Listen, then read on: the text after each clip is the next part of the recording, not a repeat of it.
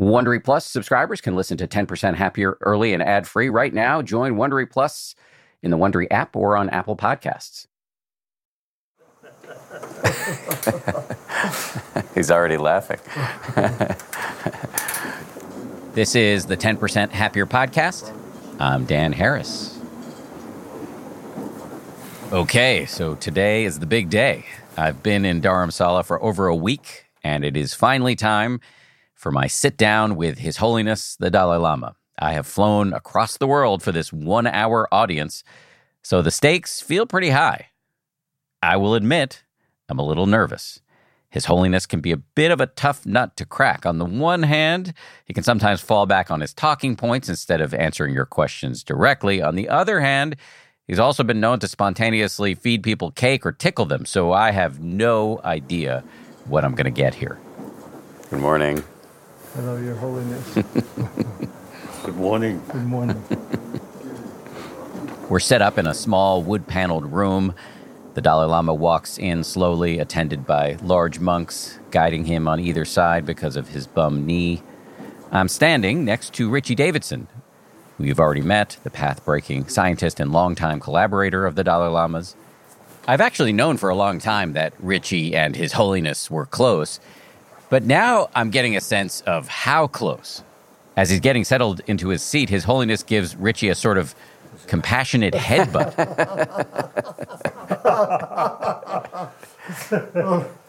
A few minutes later, we settle in, and it's on. The interview gets rolling, and it is remarkable. Over the course of a single hour, we cover a ton of ground.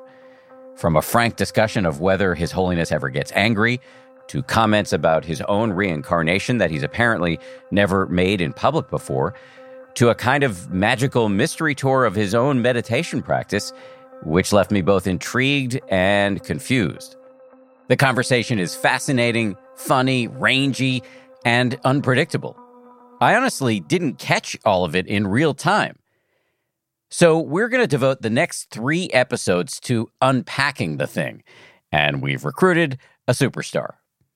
After we got back stateside, I called up Richie to walk me through the choicest clips from my conversation with His Holiness. As you will hear, Richie's going to explain not only what the Dalai Lama is saying, but also how you can operationalize His Holiness's wisdom into your real life right now. You can think of it like watching a movie with the director's commentary.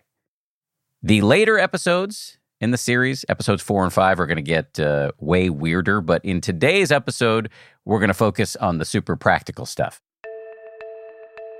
We'll cover some big questions. How do you deal with assholes? What does the Dalai Lama mean when he talks about the very intriguing notion of wise selfishness? And like any good DVD extra, we're going to give you some incredible behind-the-scenes stories from Richie, like the time he saw the Dalai Lama get angry at him, in fact. And His Holiness grabbed me by the arm, and he, in a very angry way, he said, "Don't use my." Just like that. We'll get started right after this.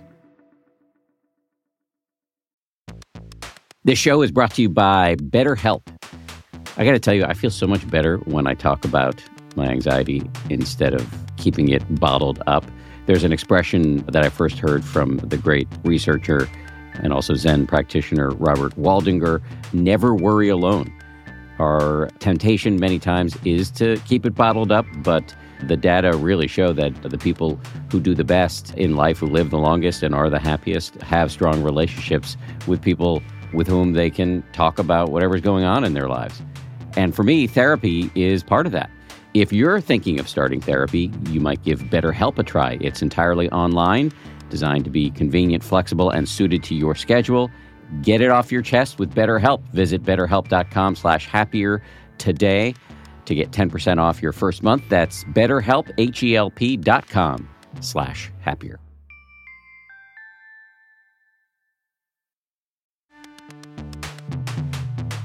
As they say at Amica, empathy is our best policy. Whether you need auto, home, or life insurance, they're ready to help you protect the things that matter most to you.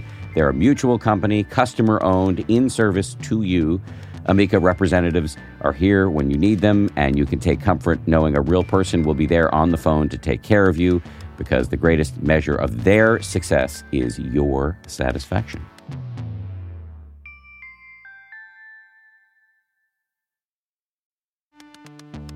You can count on T-Mobile to help keep you connected after investing billions to light up their network from big cities to small towns. T-Mobile is America's largest 5G network. Plus, when you switch to T-Mobile, families and small businesses can save up to 20% versus Verizon and AT&T. Visit your neighborhood store or T-Mobile.com to switch. Plan savings with T-Mobile. Third line free on essentials via monthly bill, credits versus comparable available plans. Plan features may vary. Credits stop if you cancel or change plans.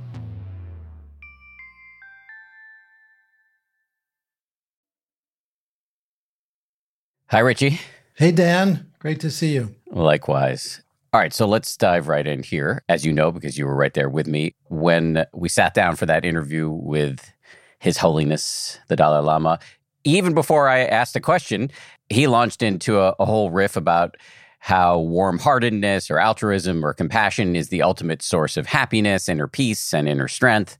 And it was an argument that was very familiar. You and I had both heard him say these words many, many times during the Compassionate Leaders Summit.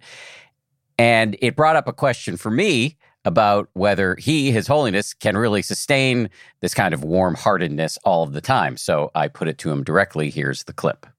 Do you ever lose your sense of warm-heartedness or your altruistic intent? Do you ever find yourself feeling angry or selfish? Anger, almost none. Almost none. Here, His Holiness makes a reference to the one exception, mosquitoes. Except during night sleep, mosquito come.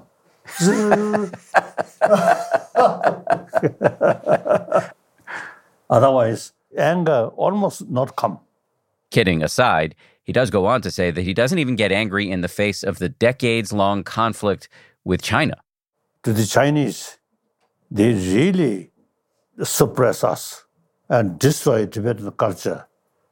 But I feel more sympathy, no anger, more sense of concern for how bad they are thinking, very short-sighted and too much selfish.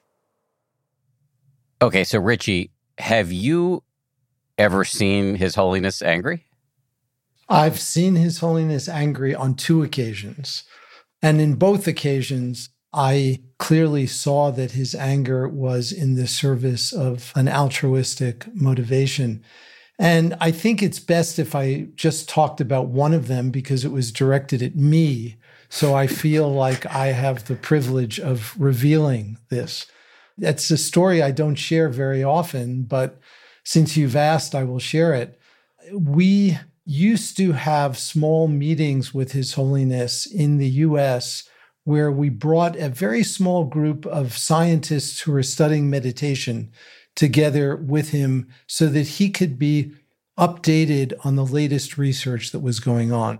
And one year, it was decided that rather than have old folks like myself present to His Holiness, we would have young people who are postdocs and young graduate students who are at the early stages of their career and who are really committed to this kind of research present their work.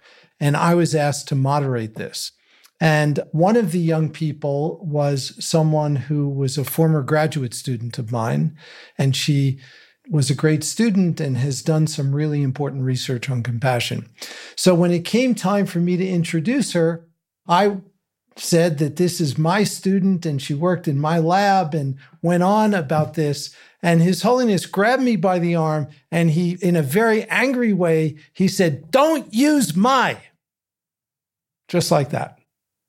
And it was a shock to my system and a wake-up call. And then he started laughing. And it was a deep, deep teaching, which I will never forget and affected me in a cellular way. And it lasted like a millisecond. but I clearly saw a flash of anger that was in the service of being compassionate to me and helping me understand my own self-involvement in this case. That's an incredible story, and we all need, just so you don't feel picked on here, we all need to be jarred out of self-involvement, some of us more than others. But let's just go back to anger for a second, because most of us do get angry and not in a helpful way, and quite frequently. So should we feel badly about ourselves because of that? And what does your research show about how best to manage this anger? Absolutely not. I don't think we should feel bad about ourselves. The research shows that the practice of simple mindfulness and compassion meditation practices can be enormously helpful in not so much changing our anger initially or suppressing it or controlling it, but becoming aware of it. Sometimes people are really unaware that they're angry. And many of us, I think, have experienced that, where someone raises her or his voice in a certain context and they're not really aware that they're doing it. And so mindfulness can really help a person be aware of it, and having insight into it can help us understand what the causes of the anger might be and help us change our relationship to the anger so that we're not completely fused with the anger. We often use expressions when we talk about our own emotions. We say, I am angry, or I'm sad, or I'm depressed. And we can ask ourselves, really? Is it all of us that is feeling anger? Every cell in your body is angry? What does it actually mean to say, I am angry? What does that mean? And then we can really start to penetrate what this I is that is angry, and that helps to give us some distance from it. And over time, gradually, step by step, it begins to dissipate more easily.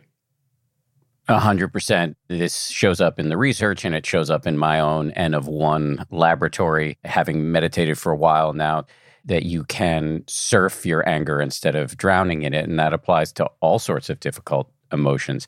However, the sort of next level of difficulty is when you're dealing with a truly difficult person or people. And I wanted to get some practicality on that from the Dalai Lama. So I asked him about it specifically since he had referenced the Chinese. So let's listen to that. You mentioned that you're able to feel compassionate for the Chinese who invaded your country and put you into exile. How can regular people who are not monks feel compassion for difficult people? I think basically human nature, warm-heartedness, because we are social animal. If we kept warm-heartedness, then I think there should not happen First World War, Second World War, because you see, genuine sense of brotherhood, sisterhood. And here, I always emphasize sense of oneness of 7 or 8 billion human beings. We are actually brothers, sisters. We have to live together on this planet. So I remember being a little frustrated with that answer because I was hoping to get some practical advice, maybe even some meditation advice about how to deal with difficult people. And I heard him sort of go back to his talking points about oneness and brotherhood and social animals and 7 to 8 billion human beings. Why do you think the Dalai Lama is so repetitive? Is it possible that age is a contributor? I think he's repetitive because as he is nearing the later stages of his life, he's focusing on those things that he considers to be most important and really has less interest in things that are more peripheral to these really key issues. And I've known him now for 40 years, I think. And I've never seen him give, at least in a public context for Westerners, practical meditation instructions. He teaches from the insights that he gets from his own practice. And in the Tibetan tradition, it's the case that there are simple pointers that are given by a teacher, and then you go off and practice. You don't get kind of handheld all the way. You got to just do it and sort of discover it. And so I think he's at least in part reflecting that as well. When we were together as part of that visit to Dharamsala, I was with him for about 3.5 weeks and saw him many times over the course of this period. And I would say that His Holiness is living mostly in a non-conceptual world these days because he spends so much time by himself, not interacting with others. And then when he is with others, he's really focusing on the things that matter the most, which are these points that he keeps coming back to. What do you mean by non-conceptual? For His Holiness, compassion is not a concept. It is a lived experience, so that when he sees you and when he sees me, he's actually seeing us as brothers. I mean, literally. And it's not just a phrase. It's not just a way of speaking. It's a deeply embodied perceptual stance toward the universe. But that is the result of decades, and maybe, if you believe in reincarnation, lifetimes of practice. You know, you say he teaches from the insights and doesn't do a lot of hand-holding, but I think the rest of us, at least in the West, do need some hand-holding. So I wonder if you could give us some and talk about what you've learned from your research and your practice about what we can do to develop compassion for difficult people. Yeah, so I really appreciate that question and also believe it's a super important question. And it's probably much easier for people to do that by starting with people who are not the most difficult people who are just sort of a little bit annoying, if you will, not the most problematic person in one's life. And it's something that can be gradually approached step by step. So there are a few things that the research has shown. First, I'll speak about the research, and then I'll speak about my own experience. One of the things that the research shows is that there are real behavioral consequences that are measurable when a person does this. And just to give you one example from our own research, and this is research with very young children who were taught these kinds of practices starting in preschool. We had photographs of every kid in the class, and we asked the kids to pick out their favorite friend in the class, and they picked out from the photograph, and we asked the kids to pick out their least favorite person in the class. And then after they went through these practices, we gave them a bunch of stickers, which is a very important currency for a 4-year-old. And we asked the kids to distribute the stickers in envelopes according to how they wished to distribute them. And we had one envelope where there was a picture of themselves and another envelope that had a picture of their least favorite person in the class. And it turns out that kids actually distribute significantly more stickers to their least favorite friend in the class after going through this simple kindness training where they are taught to reflect on the feelings of another person, take the perspective of another person, and to appreciate that a kid may do something that may be annoying to you, but they don't necessarily mean to hurt you by it. It's a byproduct of what they're doing. And so those kinds of lessons have these really important behavioral consequences. In my own life as a practitioner, I do these kinds of practices as part of my daily practice. And then when I know I'm going to have to be with a person who is difficult in one way or another, I specifically bring them into my mind and my heart. I try to appreciate the fact that they don't mean to be difficult. It's just a product of their upbringing, their, as they say in the Buddhist tradition, causes and conditions. But they have the same wish to be happy that I do. I haven't measured it, but I have certainly over the long course of my career, I've become, much less angry myself, much less volatile, and much less perturbed by difficult people. Yes, me too. And just to put a fine point on it, there are these practices where you can train up your compassion muscle. You can find them on the Healthy Minds app or the 10% Happier app or many other meditation apps. And the research that Richie and others have done shows that these practices have physiological, psychological, and even behavioral benefits that can really help you deal with difficult people. That does lead to the question of why? What's in it for me? Why do I need to be nice to these meanies? And I actually get to that in this next clip with the Dalai Lama, where I ask him about one of my favorite of his concepts. What is wise selfishness? Thinking more compassionate way to other is best way to fulfill your own interest. Now, for example, my own sort of practice, always think other. Result, I get benefit. Here, His Holiness sticks his tongue out at me. So, although not motivated, selfish, but it actually happened that way. Helping other sincerely, then you get maximum benefit. So is there science to back up this self-interested case he's making for not being a jerk? Absolutely. I mean, the clearest is a sort of prototype experiment that is part of a whole cottage industry of research that has the following characteristic. You can bring a group of people into the laboratory in the morning, assess their level of happiness. You then give them money, real cash. You tell them, please go spend the money on yourself.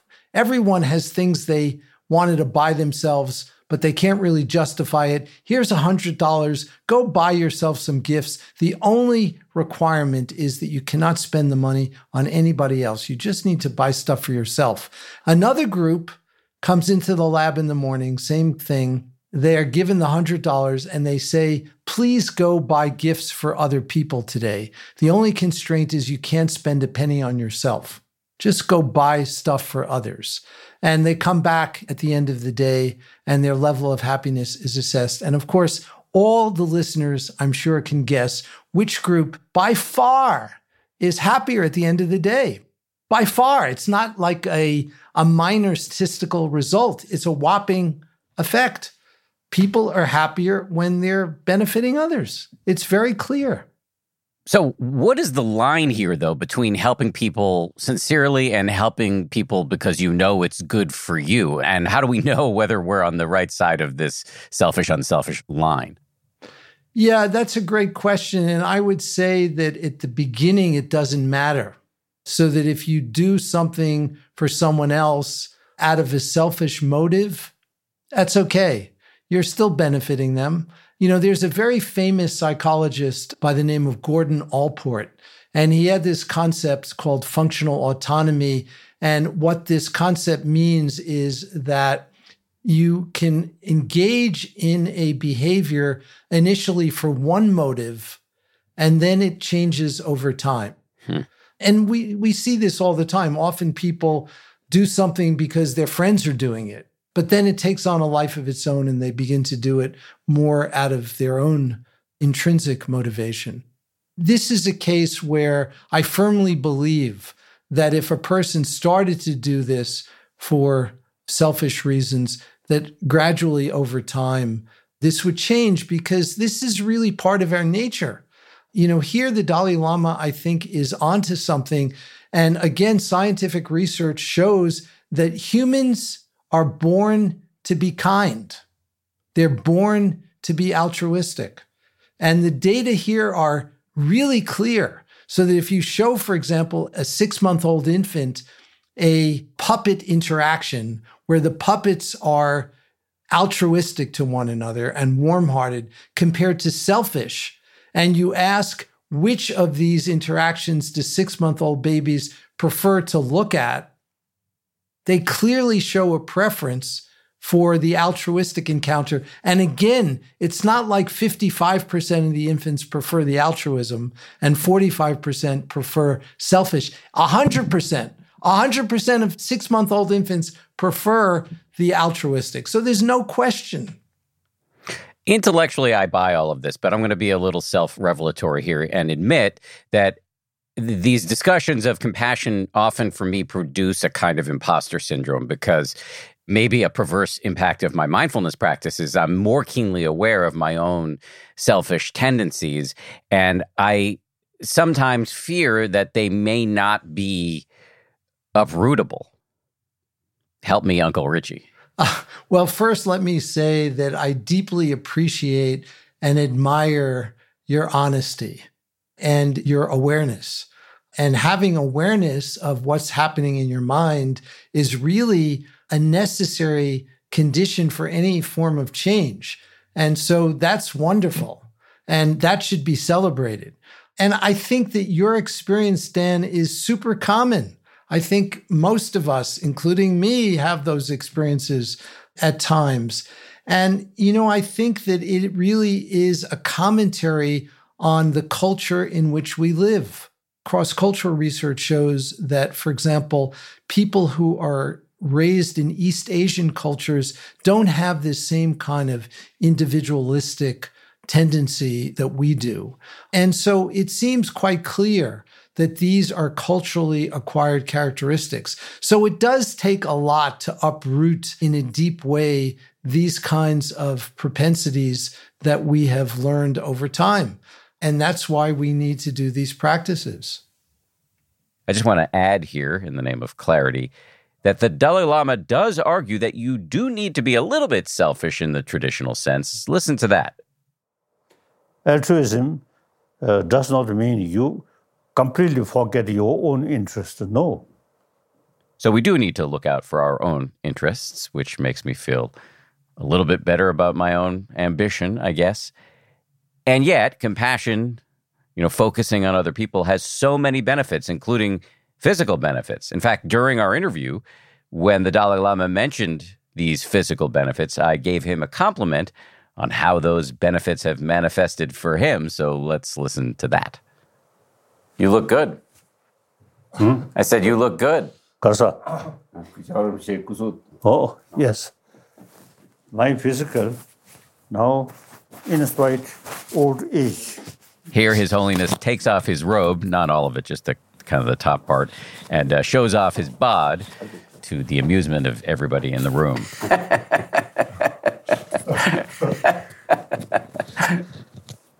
I really feel anger really destroyer of your health. More compassionate mind really helpful your physical health. It brings inner peace of mind. Anger, very bad for our health. Peace of mind, compassion, really help to keep healthy body and nice smile. And here, once again, he sticks out his tongue. Okay, I'm not sure there are dental benefits to compassion, but in terms of the rest of our physiology, Richie, what does the research say about developing our capacity for kindness, compassion, and altruism? There is a growing body of serious scientific evidence on the biological consequences of training compassion, and there are some really exciting findings. So probably the most health relevant finding is that this kind of training seems to decrease inflammation and molecules that promote inflammation in the body. So there are these molecules that are called pro-inflammatory cytokines, which are molecules that play an important role in many chronic illnesses where inflammation is a significant accompaniment. These illnesses are varied. They can be cardiovascular illnesses, arthritic illnesses, asthma, just a whole variety of different chronic illnesses where inflammation plays a role.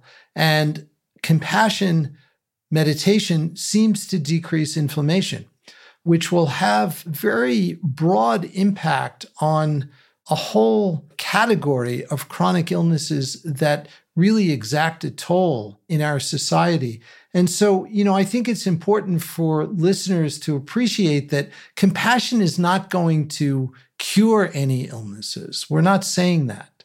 But what compassion will do is it will change the symptom profile of illnesses. It will decrease the severity of illnesses, and it will generally lead to better health.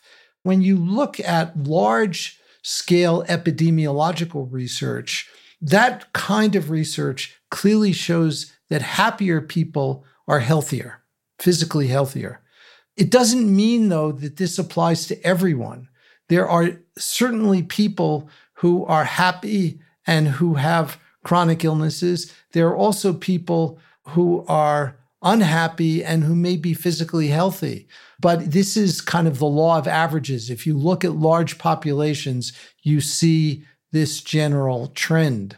And it invites the possibility that cultivating compassion and other qualities that are important for our well-being will actually have a beneficial effect on our physical health. Before we wrap up this episode, one last clip.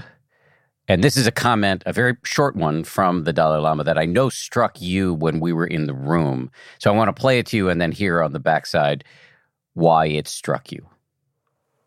At the time of my death, I meditate on altruism.